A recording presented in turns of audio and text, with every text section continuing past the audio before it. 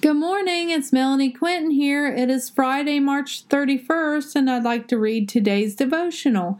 True followers have to pick up the Lord's way. Luke 9:23.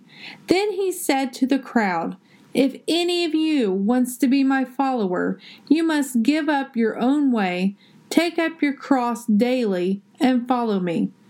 We can't continue to take up our cross and way and go against what the Lord wants for us. To be His follower, we need to call out to the Lord, "Which way do you want me to go?" If it is to the left, go to the left. If it is to the right, go to the right. But don't waver. Do not listen to others' ways. We are not to be crowd pleasers. We are to be Jesus' followers. He dined with the sinners, the tax collectors, and others that were despised. Where have you seen a place in your life that the Lord led you without sight? He asked us to have faith. He asked us to trust Him. He asked us to put Him first. Did you choose to follow Him in faith or continue going your own route? Let's not follow the crowd because they are popular, cool, neat, awesome, or an influencer.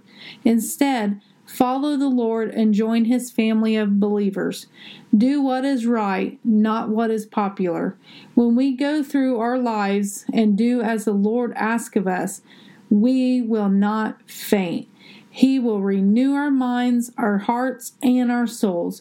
He will give us the desires of our hearts. He will lead us down the straight and narrow. He will never leave us, and He will never forsake us. Choose to obey Him today and follow after Him. Go out and make disciples for His kingdom. Let His will in heaven be done here on earth. Amen.